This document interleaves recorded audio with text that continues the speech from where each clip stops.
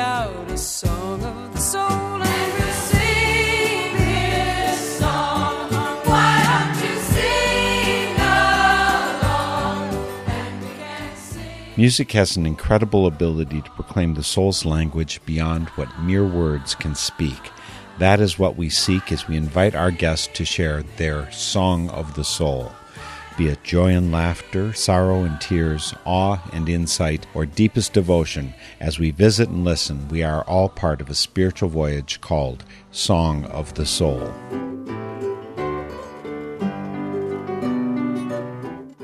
I got to know Andy Douglas a bit a few months ago when he was my guest for my Song of the Soul program, talking about some of the winners for last year's Songs for Social Change contest, for which he was a judge. I learned that there was a lot more about Andy I wanted to know, including about 2 books he wrote. Today we'll be talking mostly about Redemption Songs, a year in the life of a prison community choir, and we'll also discuss bits of his 2013 memoir, The Curve of the World into the Spiritual Heart of Yoga, about his 7 years in Asia as a devotee and monk with Ananda Marga. Redemption Songs is a powerful and personal book about the U.S. prison industry, but also especially about Andy Douglas's experiences of singing in a choir of prison insiders and prison outsiders. We have a full uncut version of this interview on northernspiritradio.org, as well as bonus excerpts. We'll have Andy join us on Zoom in just a moment. First, I want to share a recording of the group Andy sang with, the Oakdale Community Choir, one of their performances of Beauty Before Me, and then we'll talk to Andy. Beauty before me, beauty behind me, beauty above and below and all around. Beauty before me, beauty behind me, beauty above and below and all around.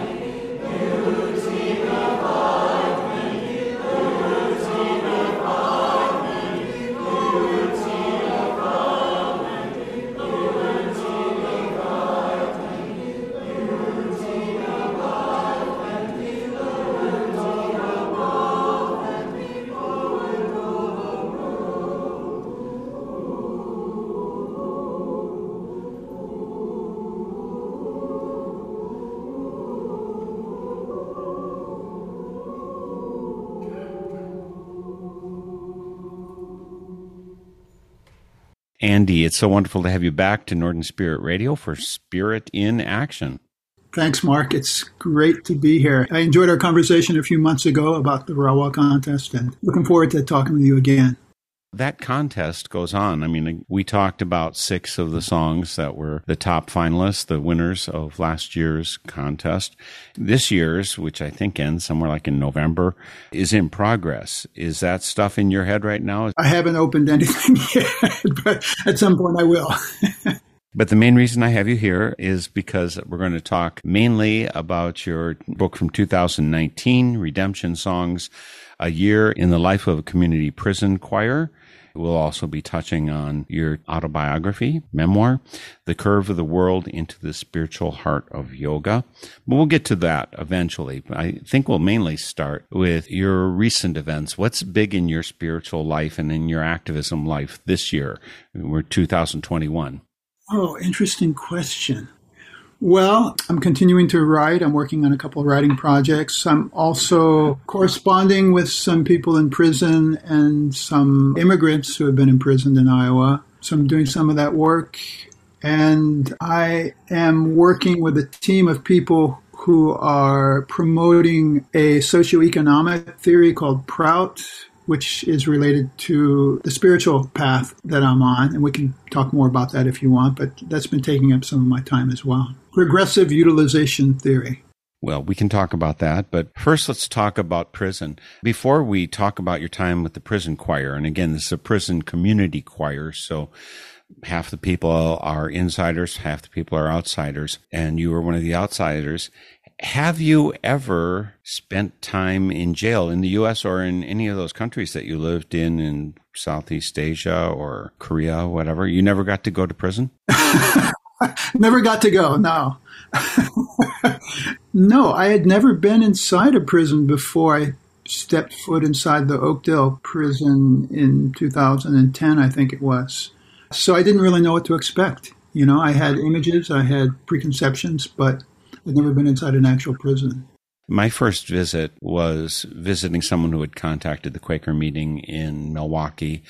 He clearly had some mental issues, some mental, emotional. He wasn't very stable that way. But when he came out, he visited the Quaker meeting, and some people were just scared of him. And I imagine there's so much of that. What was your initial experience going into the prison? What did it do to your heart? You know, I had driven by the prison, and there's all this barbed wire and towers, and it's a kind of imposing place. Although I think many people don't even know that the prison exists. They don't give any thought to the people there. We tend to kind of forget about people who've gone inside, unfortunately. I was a little bit anxious or nervous going in. You know, this is a place where people who've committed serious crimes are corralled together, and you grow up seeing all these prison movies, and there's all these tropes from books and songs and films about prison. So, you know, I had a certain preconception, but the men in the choir, when we first went in, they were very welcoming. They're very happy to have people coming in to spend time with them. They were complicated like we all are, but there was no sense of danger or threat or anything like that. They wanted to sing. We wanted to sing. And slowly, over time, you know, we would chat, we would get to know each other a little bit within the parameters that we could discuss things. Slowly, it became less about us and them, or insider, outsider, and it just sort of merged into one entity, into a choir, which was a beautiful thing. I really found it very interesting what you lay out as the parameters about how you're supposed to associate with the insiders. Again, you know, when you go into anything of this level, and that I don't know if it's true for minimum security, but medium or maximum security, you've got to get rid of everything. One of our group who went in had an underwire bra, had to remove that because there's a wire there. It'll set off the alarm.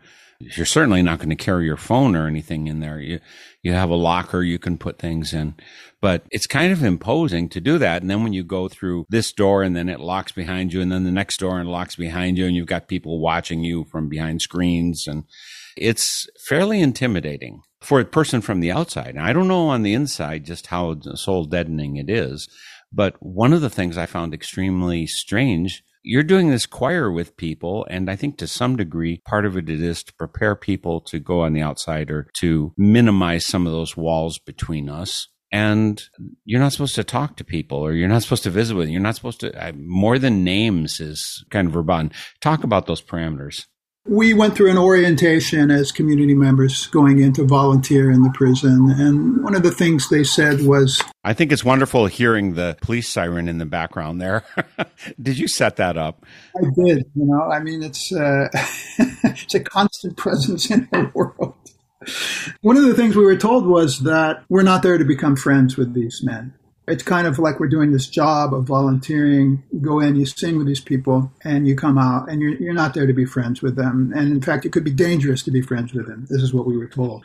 But that's kind of the boilerplate talk. That's kind of what they tell everybody. And it really did not sync up with reality. And I think probably the officials understood that that was going to happen too. Because if you go in, if you sit next to someone for an hour and a half once a week, and you're sharing this task, you're learning to sing this song together, you're going to crack jokes, you're going to point out different things about the song, and you're going to ask the person how they're doing today.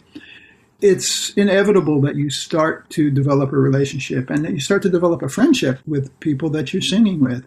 So we did. We kind of ignored that advice or that parameter of don't become friends. And over time, it just became a relationship like with anyone else. Once you're in that mindset, in that frame of working on a creative project together, doing something artistic, solving problems, it's a completely different way of relating. And you become connected with these people around you. It's a pretty beautiful thing. And I think that's the point of the choir, is to transcend that us-them mentality and help them understand, help us understand. And there I am, I'm saying them and us again, but help everyone in the choir understand that we're just human beings spending time together. I was particularly impressed by the stories you told about the woman who was the founder of this, the hoops you have to jump through in order to get into the prison system, and how that can be revoked at any moment by someone else being put in power or a political situation on the outside, regardless of whether it's good for anyone. Could you tell us about your conductor? Sure. Her name is Dr. Mary Cohen. She's a professor of music at the University of Iowa. She did her PhD on choirs in prisons, and then she was hired at Iowa, and it had always been her dream to start a combined choir in a prison here. She's a very interesting and dynamic person. I mean, you can't imagine how challenging it is to stand in front of a room of very diverse people with very diverse backgrounds. Some of the guys have concentration issues or disciplinary issues. They like to chat, whatever.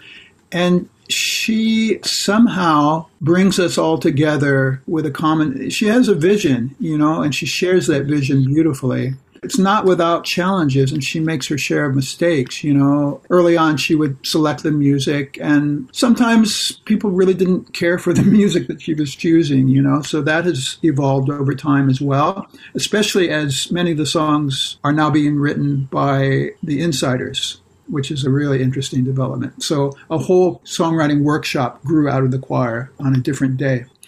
She is funny and capable and has a big heart, I think she's not only interested in creating music, but she has a very keen understanding of the challenges of the carceral system, and she wants to use this whole program as a way to address a lot of the issues, the larger issues facing the system. So that's very inspiring. What specifically caused you? Why did Andy Douglas go and join the Oakdale Community Choir, which led, of course, then to your book, Redemption Songs? But what was your specific motivation? It's a good question. I've always loved to sing, and I sang in the church choir growing up. I sang in college, and I've continued to sing throughout my life in Asia. Devotional music was a very strong part of the practice of my spiritual path.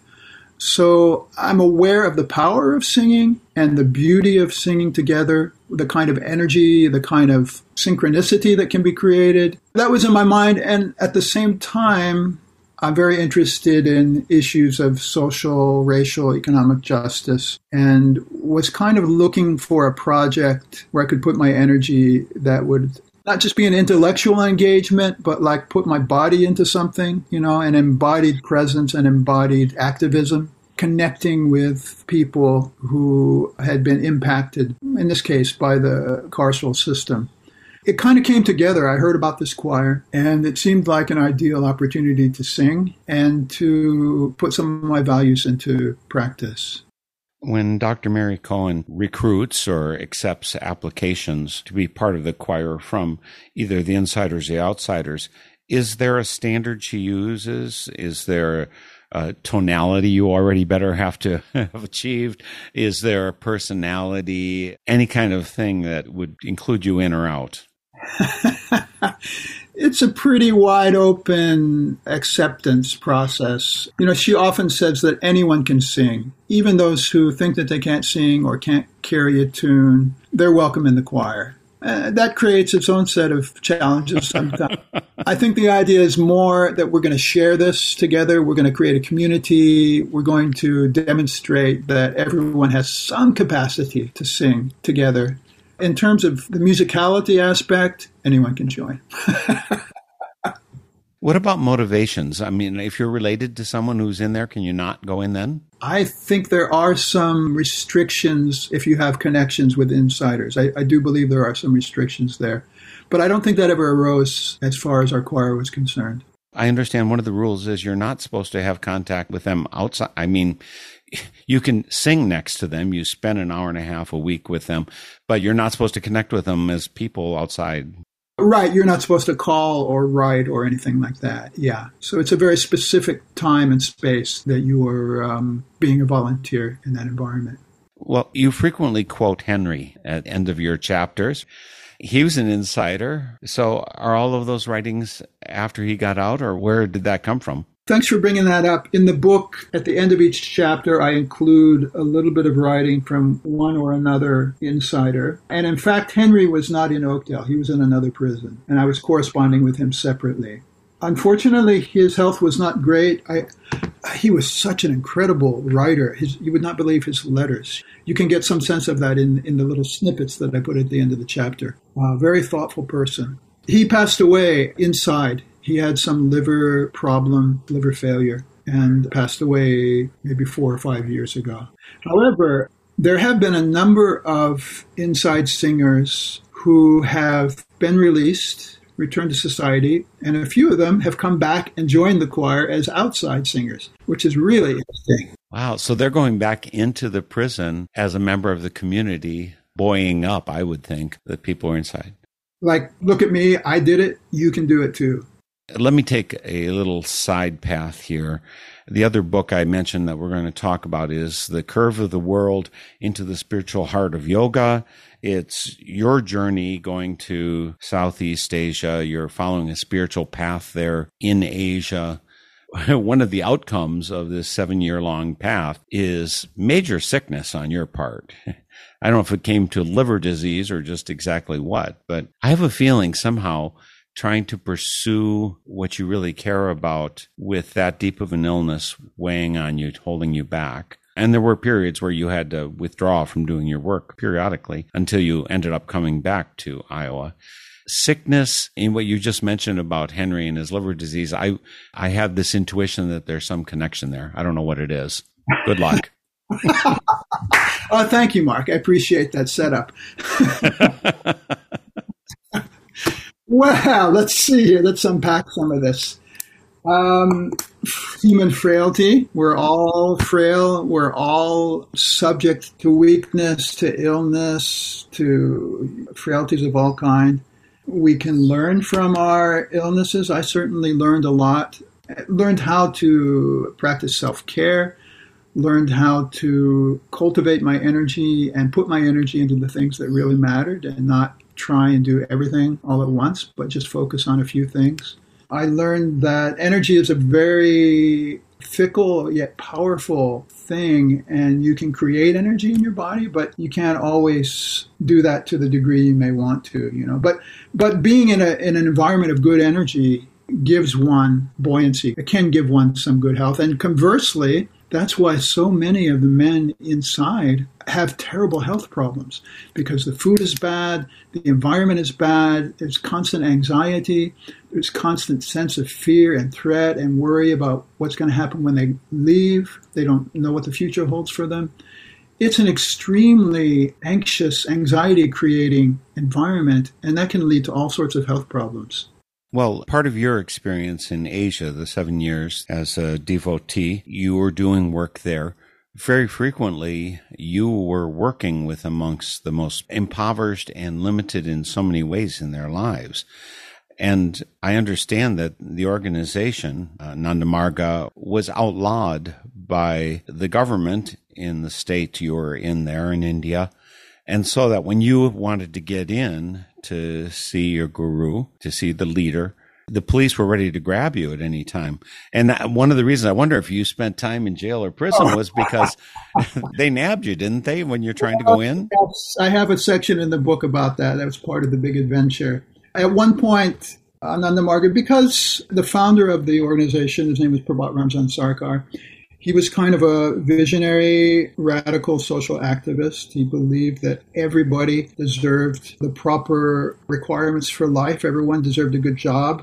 And looking around, he saw that society was not like that. There was exploitation, there was corruption, there was incredible hoarding and inequity of wealth. So he was very critical of all of that. He was critical of the economic structure. He was critical of religious hypocrisy and dogma. And that made him some enemies. And so, and he proposed some alternative ways of structuring society, more cooperative-based economy, limiting the inequity of wealth, having a ceiling on the amount of wealth accumulation, some very radical ideas that make pretty good sense to me when you think about it, given the situation we're in now and how capitalism has kind of brought us to the state we're in. He was critical of communism as well. Anyway, so the upshot was that his organization was banned. He was thrown in jail for a while. And his disciples, like me, were blacklisted from entering India. So we had to get very creative in terms of how we were able to enter the country. And we were able to enter. Once I flew into Kathmandu and crossed the border, this very small border crossing with a shawl over my head, pretending to be a local person. So it was quite an adventurous time. But I think the larger point is that when you stand up and say something about what you see is going wrong in the world and offer an alternative, that's a beautiful thing, but there'll also be pushback, so you have to strengthen yourself and be prepared and continue to speak out against what you think is wrong. Folks, today for Spirit in Action, we're speaking with Andy Douglas.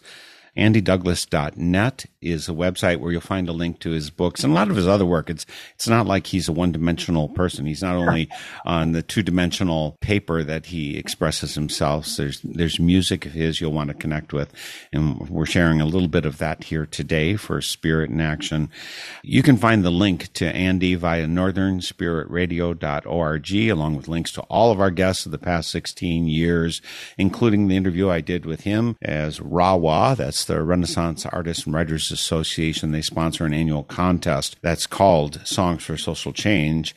And I talked to him about last year's winners for Volume 5 of the winners for that. And I've interviewed a couple of those people already. You can listen to my interview with Andy for that and all the other people. And there's a place for you to post comments. We really love to hear from you. Please reach out to us and let us know you're listening. There's a place to donate. That's how we do this full-time work. And remember to support your local community radio stations. Another thing about Andy is that in addition to being multi-talented in the areas of writing and singing, he's also worked on radio and such too. Could you tell our listeners where you worked and how you worked? Oh gosh, it's been a while. When I came back from Asia, I lived in a little town of northwest Iowa called Fort Dodge. There's a community college there, and they had a NPR affiliate there. And the great thing about returning to a small town, a small pond from a big pond, is that if you have an idea, you can pretty easily get it implemented. So I had this idea to create a world music show at KTPR, and I just pitched it, and I said, yeah, come on, do it. So I had a world music show there for a couple years. Then I started doing on-air shifts, reading the news and the weather and the time and that kind of thing. And when I came to Iowa City, I also worked for a couple years at the local affiliate here at WSUI. But it's been years since I've really done radio work. And my programs go out specifically to community radio stations as opposed to public radio stations. There's community radio stations actually have a considerably freer hand. Public radio has its limitations, particularly considering it's got some public funding, governmental funding.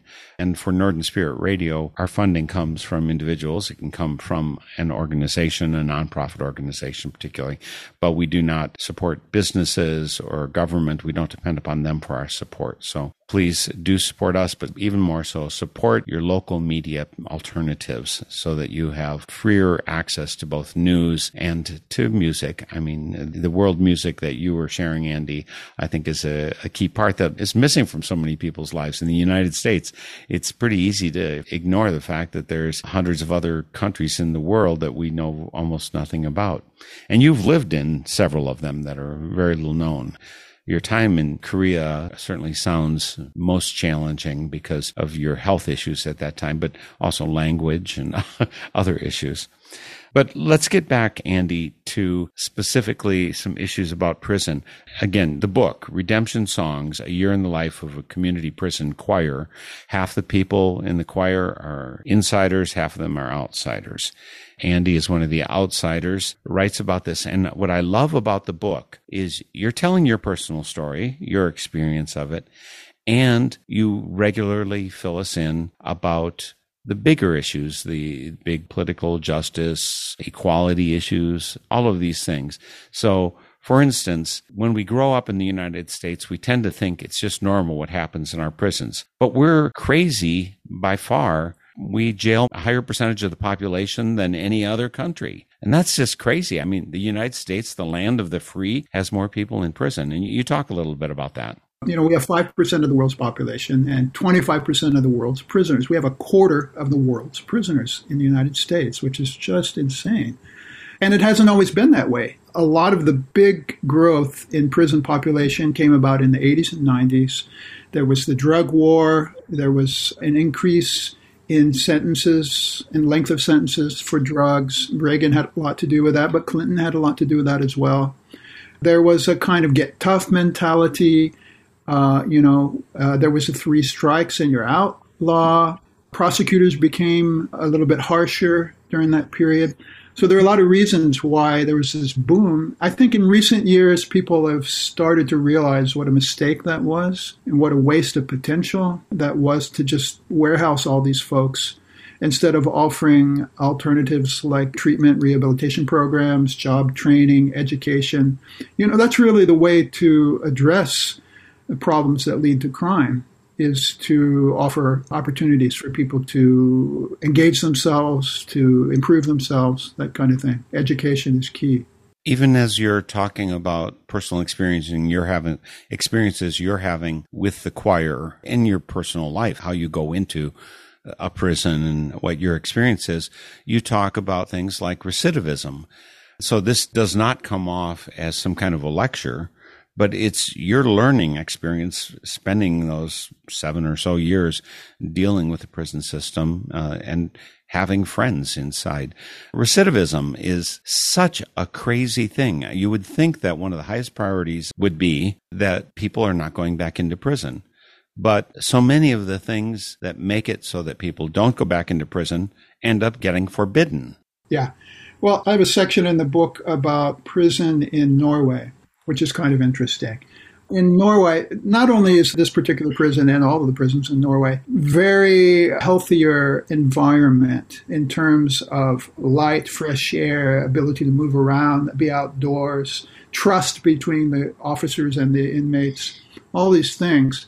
But the Norway correctional system guarantees every released convict a house and a job. Can you imagine? Right. Well, we don't guarantee that for anybody in this country. No, not even whether the prisoners or not. But when you're released, you get a place to live and you get a job. Those are the big obstacles to people leaving prison. People don't trust them. It's very hard for them to get a job. They're asked often on employment applications if they've been a felon, and often if they check yes, that's it. You know, they're not going to get the job. And housing is a very difficult challenge. These kinds of things, if we could reduce the barriers, if we could reduce the barriers in our minds towards accepting these people back into our human society, it would go a long way towards reducing that recidivism rate. Because if you have no option, if you have no support system, no job, no place to live, what are you going to do? You're going to think about where you last were that you had at least 3 meals a day, There's also an element of race, which is a big deal in the prison system. You're living in Iowa City, which I've been to. My wife, since she grew up in the Amana colonies, just 20 miles away. I mean, she's a next door neighbor essentially to you. Iowa is pretty darn white overall, or it has been. It's changing a little bit, but it's pretty white. But the weird thing is, or maybe it's not weird, maybe it's completely predictable considering the racism that's so part and parcel of American life, is the percentage of black people behind bars versus those in the community. And the fact that, by the way, they can't be anywhere near their families because they got to be in a prison that's in a white, it's got a little black island in a white sea. Yeah, I think it's 20, I can't remember the percentage. It might be 28% of the prison population is, I don't recall now. I have that stat in the book, but it's kind of an insane statistic, the number of people of color making up the prison system. It's completely disproportional.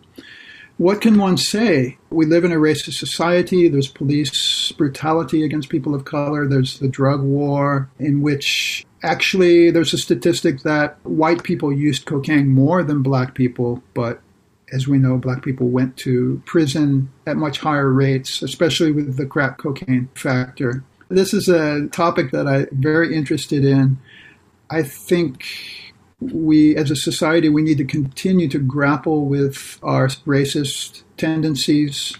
We need to continue to understand our racist history in the society. We have a lot of work to do, not only on an institutional level with police brutality and school brutality, school to prison pipeline, but as individuals, we have to grapple with our own. Every human being has that tendency to close himself off from someone who's different, and we need to work on opening and being more vulnerable and welcoming and understanding and reaching out to people who, for some biological, geographical reason, may look a little bit different. Everybody looks different. And you certainly had a chance to see this at a pretty young age in your 7 years in Asia with Ananda Marga, either as an Acharya or as a Margi. You got to see all different kinds of races and ethnic groups and their interactions. You got to see governments, which certainly can be every bit as oppressive as the United States government ever has been. Did that in some way prepare you to deal better with the issue of race when you went into prison? I think absolutely. When I went to training to become a monk, I did that in the Philippines. So I was one of maybe 30 young men who was training to become monks. And there were maybe 2 or 3 of us from a European background. Others were from other Asian countries, the Philippines, some from Africa. So I was a minority there. And of course, our philosophy was one of embracing the diversity of humanity and seeing the spiritual unity of humanity. So there wasn't racism in that respect, but it can be challenging to live in close quarters with people from very different cultural backgrounds. And that's a great experience. You have to learn how to understand why people do the things they do and allow yourself to be understood, why you're doing these stupid things sometimes. So, yes, to move in circles of very different cultures is so mind-opening. I think young people should go and spend time abroad, maybe in high school, spend a semester abroad or something, because it gives you this universal perspective on humanity that we may do things slightly differently, but underneath there are the same desires to be loved, to have a family, to have meaning, to be productive.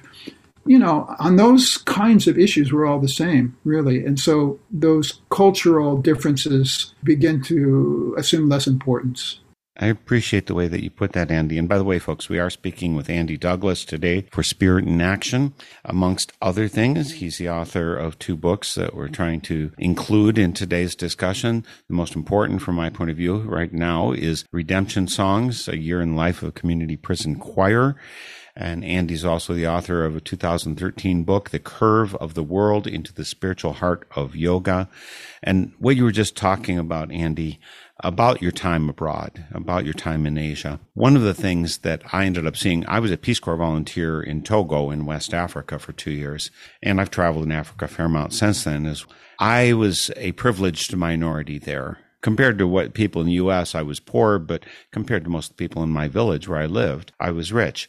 And I was there helping. There's no mistaking that was my work. And so people were pleasantly disposed towards me. They also liked having a rich friend, right? I don't want to put anyone down who aspires to have a way out of their destitute life or their very limited life. So I'm not knocking that. But it's a fact of life, and I watch it happen in so many ways and so many levels, and it happens in every country. You spent some years in Korea. I'm sure you saw it there. And the thing I think of in terms of racism, certainly the U.S. has this horrible problem of several hundred years of racism against blacks, or even people with brown, or even at one point people who were from Ireland who weren't considered white. But I think of Japan and their attitudes towards Koreans. It's blatant racism. In Philippines, I assume it happens, and I assume it happens in Malaysia and Indonesia and everywhere else. India, certainly.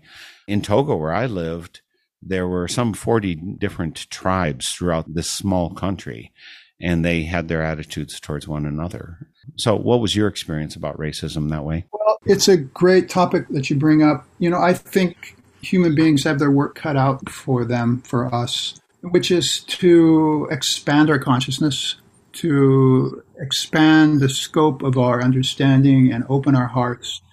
I think this is the most important work for us as a species right now, because we have all these small-minded attachments and beliefs, and we're attached to our clan and our little group, our little place. That's a beautiful thing to have love for your place and your people, but it's not working out for us. There's so much conflict and dispute, and these limiting ideas of the mind. I think our challenge right now is to expand our consciousness to a point where we embrace everyone in a loving way. We're trying to focus a fair amount in this hour, Andy, on your experience with Oakdale Community Choir, the 7 or so years that you were active with Dr. Mary Cohen's choir, the Oakdale Community Choir. You talk about the ins and outs of state government and what they allow and won't allow, and the programs that were very helpful in terms of reducing recidivism that got shut down. Can you say any more detail about what was limited or changed because of anachronistic thinking, the 3 strikes you're out, or you violated this while you're on parole, and so now you're back in prison, your parole is revoked, those kind of things. Do you remember any of them? Yeah, I write a little bit about how, researchers have demonstrated that education is the primary factor in determining recidivism. Those people inside prison who study, get higher degrees, even high school degrees, but also college degrees, they almost to a person, at least for the higher degrees, do not recidivate. There's a very clear relationship between education and reform.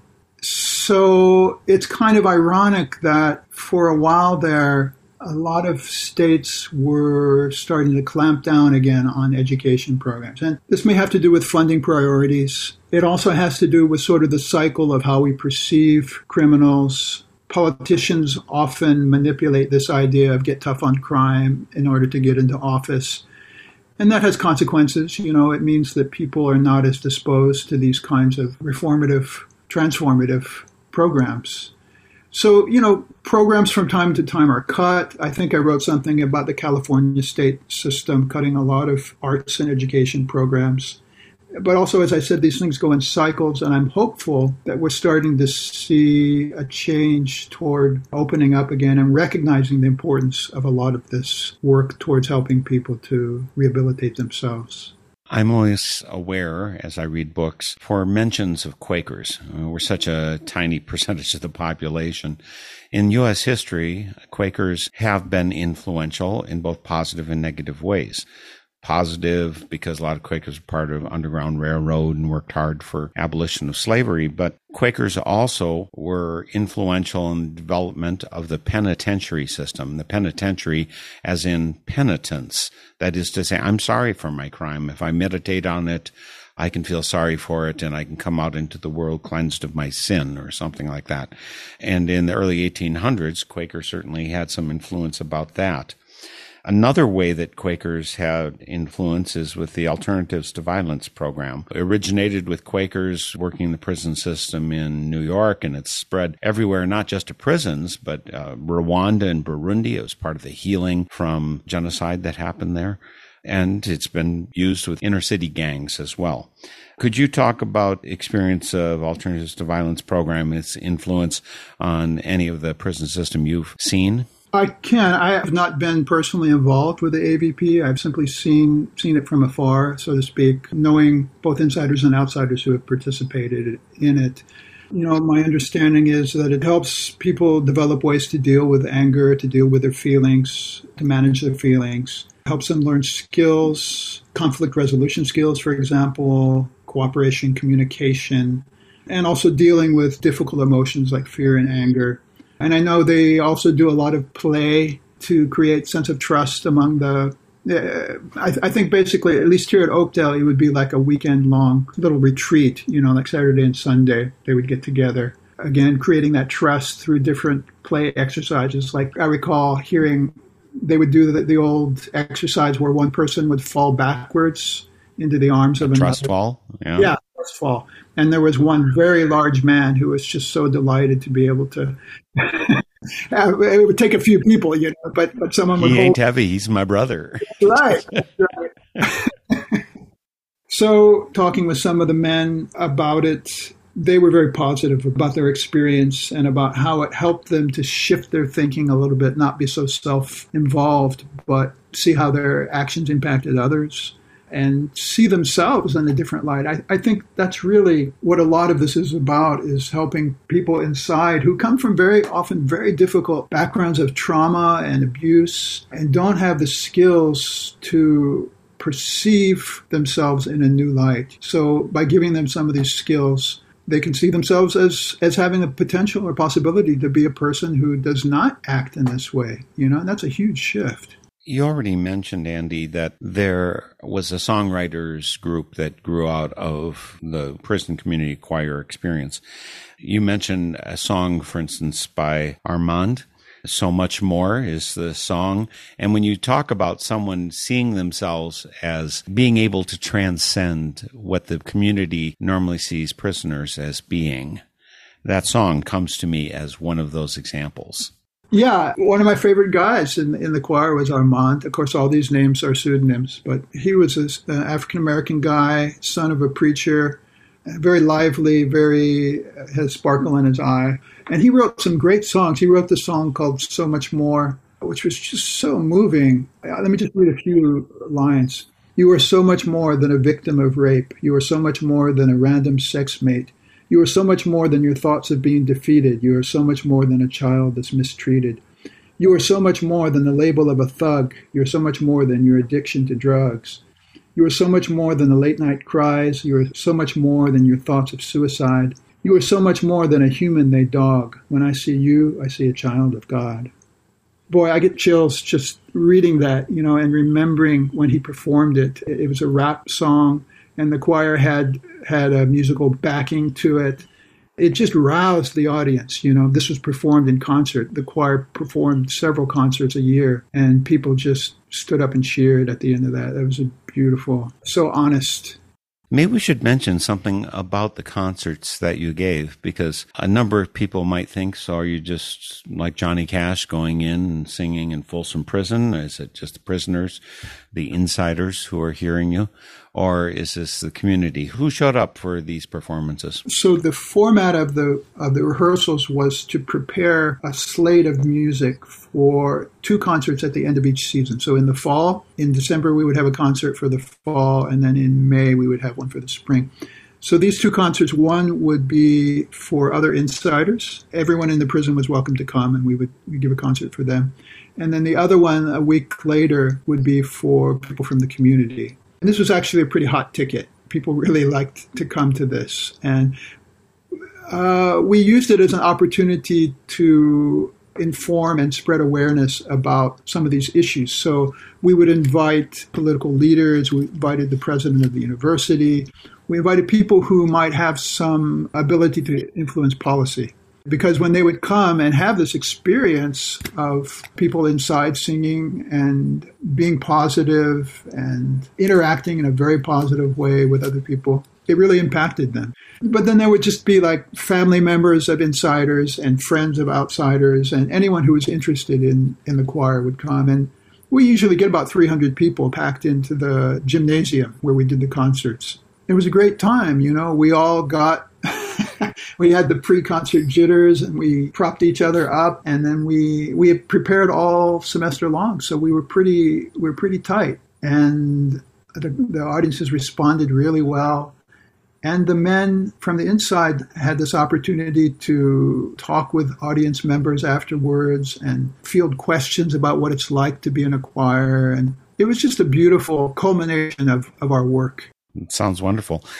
One of the other things you talk about in the book, Andy, is it's called various things, but one of the things it's called restorative justice. And I understand you gave the sermon, the lecture, whatever, at UU churches about restorative justice for quite a while. I've interviewed people, even locally here in Eau Claire, this idea of restorative justice as opposed to retributive justice. Just what's your understanding? What has Andy Douglas learned about restorative justice, and is it happening? Yeah, I think it's happening. I mean, it's a fantastic idea that takes a lot of commitment and energy and openness to implement or to embrace. I mean, basically, it's about accountability. It's about getting the different parties that are involved in a crime, for example, together, if possible. If it's not, you know, I mean, some crimes you don't want those parties together, like a sexual crime. The victim might not want to be in the same room with the perpetrator. But for some situations, trying to get the person who committed the crime to be accountable, take responsibility, understand their impact, trying to get the community to understand why this happened, what the context, the background was, trying to get the victim involved and maybe some dialogue between the victim and the perpetrator. It's all community-based. When the community frays, restorative justice tries to mend that fray and bring people together to understand the dynamics involved and to restore the sense of community that hopefully was there before. You know, there's also transformative justice, which kind of works on a larger level, which is working to transform the institutions and the situations of poverty and crime that exist on a larger level. Those two are related somewhat, I would say. You'll get glimpses of them as you read Redemption Songs, A Year in the Life of a Community Prison Choir by Andy Douglas. For a deep dive into larger culture and spiritual transformation, also consider reading his book, The Curve of the World into the Spiritual Heart of Yoga. It's a memoir by Andy. His website, again, is andydouglas.net. And that's not all you can find about him. You can find about his music, the CD of devotional songs from the Ananda Marga movement that he produced, for the songs that were by Prabhat Ranjan Sarkar, who's the founder, leader of that movement. You can find all of that via andydouglas.net. The link's on northernspiritradio.org. But right now, as we go out, I think, Andy, I'd like to leave them with one of the songs, one of Prabhat Sarkar's songs that you rendered in your own tune. Explain a little bit about the music, what you did with it, and the upcoming songs.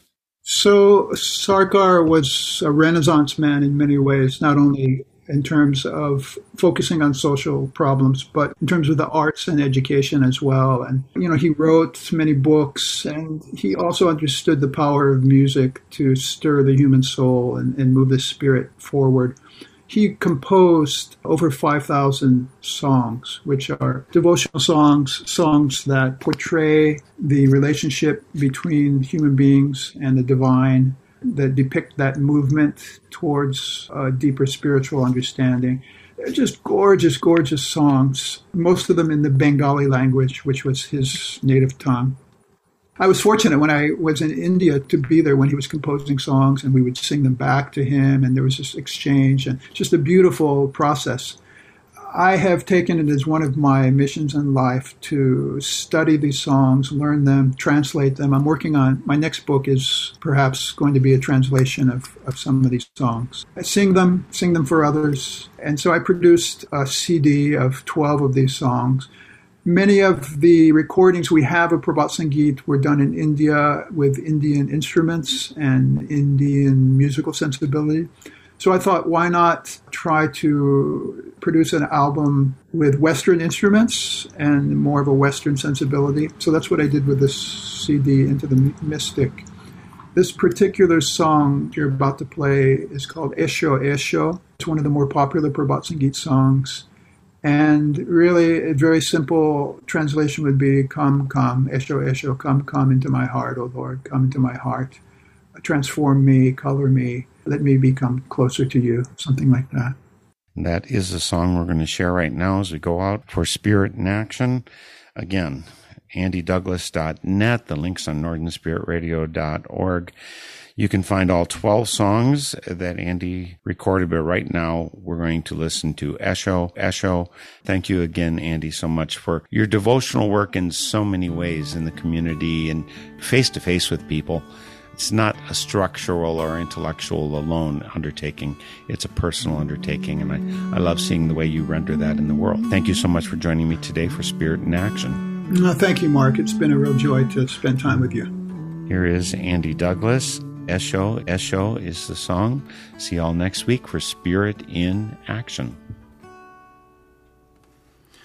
Esho, Esho,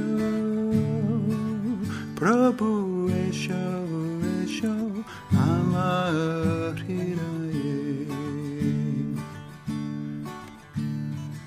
Esho, Esho, Prabhu, Esho, Esho, Amar Hiraye.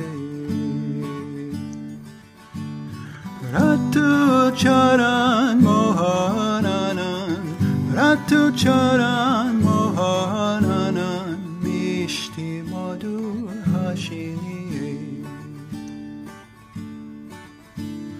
Mishti Madhur Hashini. Esho, Esho, Prabhu, Esho, Esho, Amar.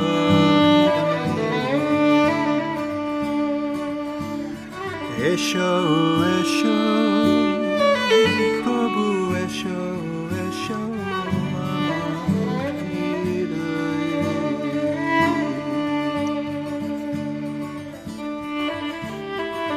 Tabo name prane shiharan jage, Ranjita ho tomari age. Tabo name prane shiharan jage, Ranjita ho tomari age. Jai tabo gane tabo nache, tabo gane tabo nache, Shaki chumor mili, Shaki chumor mili.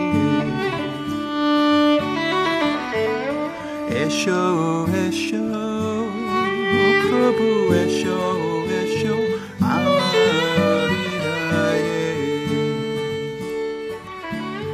Esho, Esho, Prabhu, Esho, Esho, Amar Hiraye.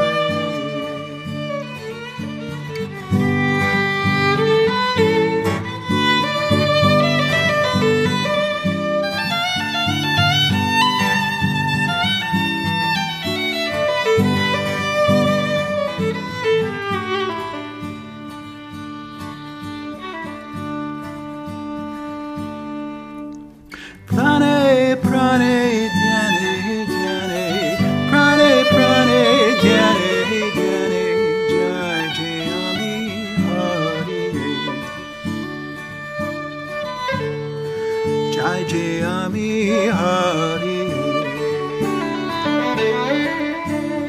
에쇼 에쇼 프로부 에쇼 에쇼 아마리라에 에쇼 에쇼 프로부 에쇼 에쇼 아마리라에